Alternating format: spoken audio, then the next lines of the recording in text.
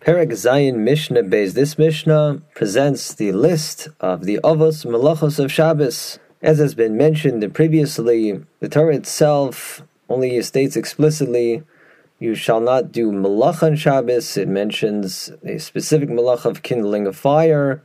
Other than that, none of the actual malachas are explicitly delineated in the Torah.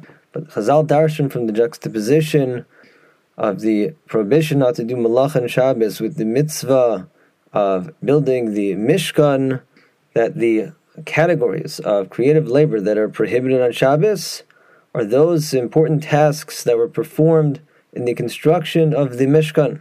And indeed, they are categories, for it's not the case that only those particular actions that were done in the Mishkan are prohibited. Rather, if there's a comparable activity which accomplishes the same thing, or is otherwise fundamentally similar to the actual original activity performed in the Mishkan, that will be forbidden as well. It will be called a tolda of that malacha, whether one is performing the actual the original act done in the Mishkan, or a tolda of that category. Either way, the person is equally liable. But there are only 39 categories of forbidden malacha. As the Mishnah states, avos malachos arba'im chaser achas. There are a total of 39 avos malachos, primary activities or categories of forbidden malacha. But instead of outright saying there are 39, the Mishnah's language is there are 40 minus 1, borrowing from the Torah's language that it uses in reference to the number of lashes a person receives for transgressing a losa say. The pasuk states a person gets 40 lashes, but the Mishnah Makkos teaches, in fact, it means 39. As we further derive from the pasuk, so the Mishnah uses the same description to give us the number of avos malachas, 40 minus 1, or in other words, lamites malachas, 39 forbidden malachas on Shabbos. The first group of malachos the Mishnah lists of 11 malachos were performed in the Mishkan in the process of planting and harvesting the herbs, and then making dye from that to dye the various materials that needed to be dyed in the Mishkan. But the Mishnah speaks of these activities in terms of sidra de pas, the process of making bread. Indeed, they also made bread in the Mishkan, of course, the lechem aponim. But regardless, as we'll see, the fundamental activities that comprise these first 11 malachos are the same, whether you talk about in terms of the process of producing the dyes or of baking bread. And they're as follows: hazorea, planting, so throwing seeds in the ground for that to produce a plant, of course, will be a violation of the malacha. And any activity that stimulates the growth of a plant, let's say watering the ground, will be forbidden as well, as it told of this malacha.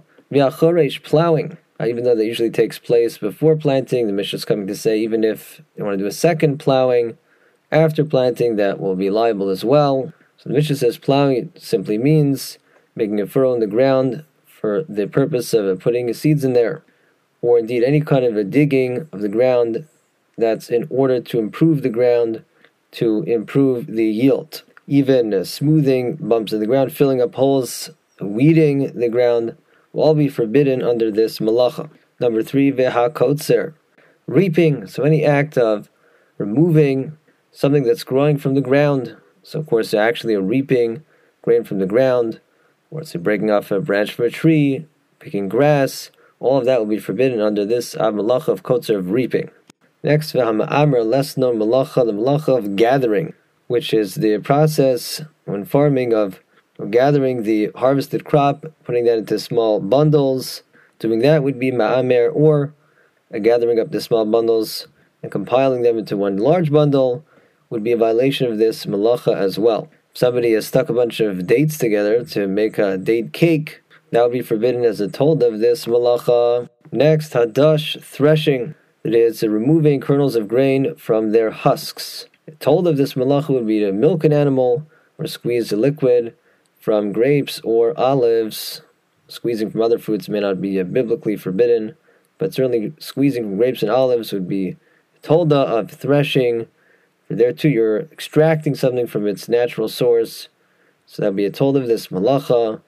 Next, vehazara, winnowing. The farmer, after the threshing, would use his pitchfork to toss the kernels into the air the wind would blow away the chaff, or at least a good portion of that, and mostly leave just the kernels. Next malacha haborer is the malacha borer. Farmer would then, either by hand or with a tool, remove any unwanted matter from the kernels, say little pebbles in there or more chaff.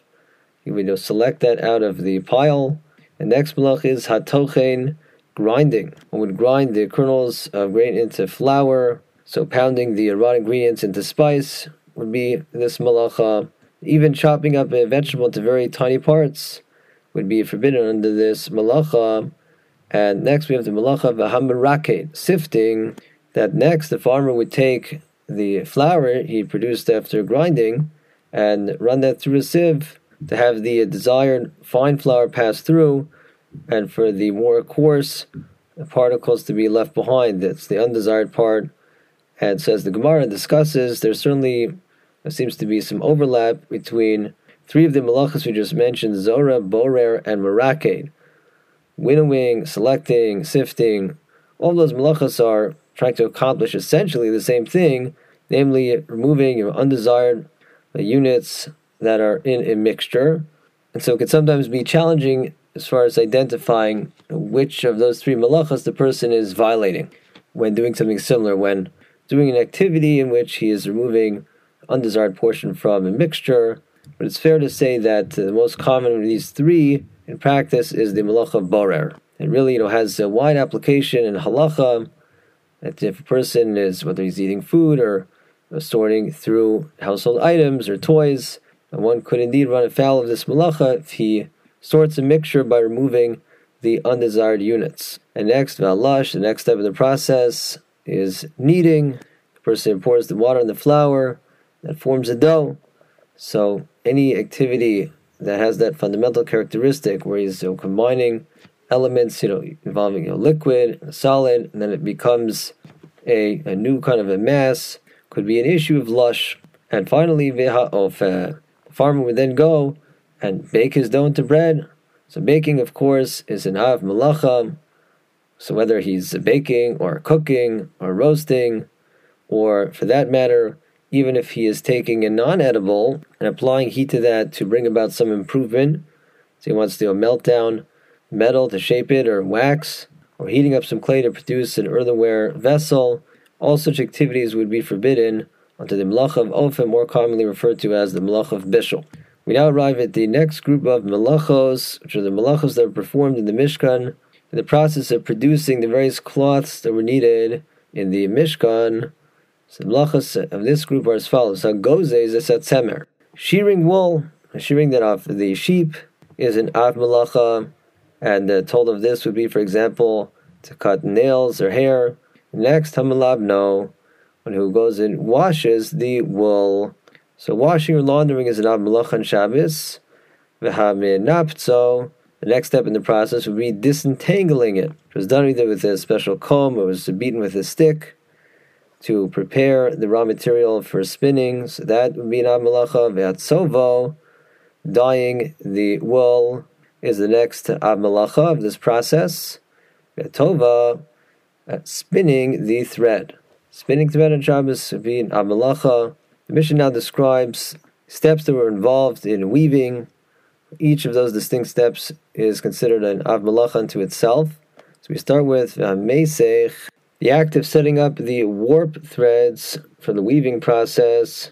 Meaning on your basic loom, the first step would be to set up the warp threads, and the essential process is to then take the weft thread and have that to go across over and under, and then come back around and go over and under, just now switching the pattern, and continuing that until person had passed the weft across the entire area and forming the crisscross pattern that forms the woven cloth. So the first step would be to set up those warp threads. So that act is an av malacha. V'alsa shnei batei nirin, setting up two heddles. So this refers to a section of a device called a harness. So you have two harnesses, One of them would lift all of the odd numbered warp threads, the other all of the even numbered warp threads, which made the process dramatically more efficient than manually going and passing the weft over and under. Instead of that painstaking process, first to just lift all the odd ones and pass the weft right through in one pass, then lift all the even, and then do a pass. So the heddles are the holes, these harnesses through which the warp threads would pass, that upon setting again the warp threads going through the holes of these heddles, that enable the person to just lift the harness, lift all those odd ones or even ones. So by passing 2 warp threads through the heddles of the harness, that would be a malacha violation. And next, v'ha'orek shnei chutin, actually weaving 2 threads.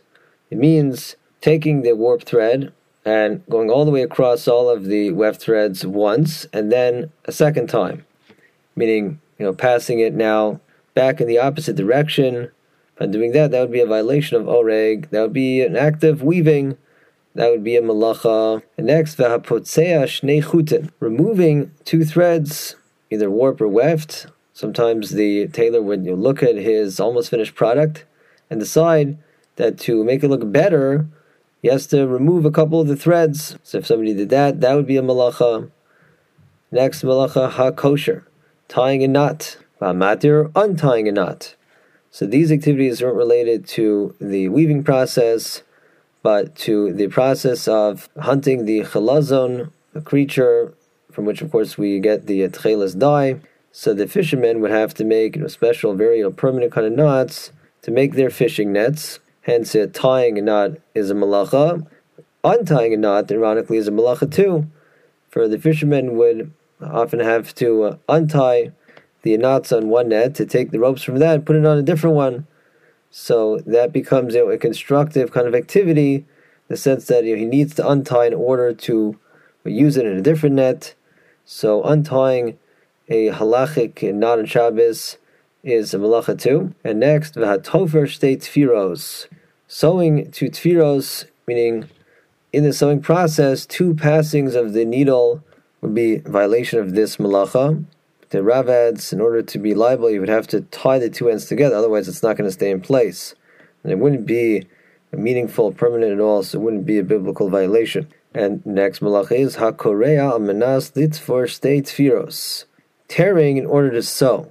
The Mishnah here adds that qualification because really the act of tearing is inherently a destructive act, so the antithesis of what a malacha is a constructive act of labor. So the Mishnah specifies that the malacha is tearing in order to be able to sew, a creative destruction kind of concept. And the way this came up in the Mishkan was, if they would see a hole in the curtains of the Mishkan, they would tear, they would make the hole bigger in order to properly sew it up. So in that sense, the tearing is constructive. In that kind of case, if one is tearing in order to produce some kind of constructive outcome, and that would be a violation of this malacha. The next group of malachos pertain to the preparation of animal skins. We know the coverings of the Mishkan was made from the hides of a no longer existent tachash animal. So we have these malachos which come from the activities necessary in that process, beginning with hatzad tzvi, trapping the animal. The Mishnah mentions the common example of trapping a deer, but really trapping any creature would be violation of this malacha. And next step, hashochto, slaughtering an animal. The act of extinguishing the life of any creature violates this malacha. Hamafshito, skinning the animal, is a malacha. And then hamolcho, salting the hide. And then abidasoro, tanning the hide. So the Mishnah apparently counts those 2 acts as distinct malachos. But the Gemara makes a correction where it says, can't be what the Mishnah means. For salting, the actual tanning of the hide, which means putting it in certain substances to make it into leather, it's really one. It's really just one process. It only counts as one malacha. Therefore, the Mishnah says, in fact, this is part of one malacha, and the Gemara adds a different malacha to get to the 39. The malacha of mesartate, scoring loins in the leather, to be able to cut a meaningful shape from that. That's a separate malacha. And next, v'amochko, smoothing the hide, that is scraping the hair off the hairy side of the leather. And so anything, fundamentally similar to that, smoothing something out, would be a violation of this malacha. Finally, v'hamechatcho, the actual cutting of the hide, he cuts it to that, specific size for whatever he is doing with the leather. That too is a distinct malacha. And now the last group of malachas are as follows: kosev shtei osios, writing 2 letters. The people assembling the Mishkan would write letters on the beams, the krushim of the Mishkan, so that they could properly align the beams when reassembling the Mishkan. So if one writes 2 letters, that violates this malacha. And then just as with the malacha of tying, here too we have the counterpart malacha, v'hamoche kamanas lichtov shtei osios. One erases in order to make space to write 2 new letters. So that would be like this kind of a creative destruction type of malacha. He's erasing to write. Therefore, that would be a malacha, since that too was done in the Mishkan. And habona, a building, can't get any more basic than that. Obviously, the act of building was done when setting up the Mishkan, and really even an improvement to a structure would be a violation of this malacha. And here too we have a counterpart, like sort of the opposite, vasoser, demolishing, meaning demolishing in order to build, is a malacha as well, since that was done in the Mishkan too. And next, hamechabe, extinguishing a flame. Hamavir, lighting a fire. These things were done when cooking the dyes of the Mishkan. Rashi in Shabbos says extinguishing would come in, and they would extinguish the wicks in order to make coal from the wicks. So again, there's that constructive element. They were extinguishing in order to produce coal, and so it has that tikkun constructive quality for it to be a liable type of malacha, as we saw in Perek Mem Likin. And when extinguishing for a constructive purpose, that's when a person will be biblically liable. And next, hamaka b'patish, striking the final hammer blow. This refers to performing the final step in the completion of some utensil. So when you have one thing you have to do to fix this item, make it fully functional. Doing that is a malacha, and the last malacha is hamotzi mirishus l'rishus, the malacha of carrying from one type of domain to another, as we learned about in the beginning, the Masechta. So that would be either carrying from Rishus HaYachid to Rishus HaRabim, or vice versa, or for 4 amos in Rishus HaRabim. This act was done in the time of the Mishkan, when transporting the parts of the Mishkan, the krushim, were loaded on wagons. The wagons had the dimensions that made them into Rishuyos HaYachid. So going from the wagons to the ground of the midbar, which is Rishus HaRabim, was an act of hotzah, or vice versa, from the midbar to the wagons. Since this was a part of the process of transporting the Mishkan, it too was one of the avos malachos. The Mishnah reiterates, elu avos malachos arbaim chasarachas. The above mentioned activities form the list of the 40 minus 1, the 39 malachos of Shabbos.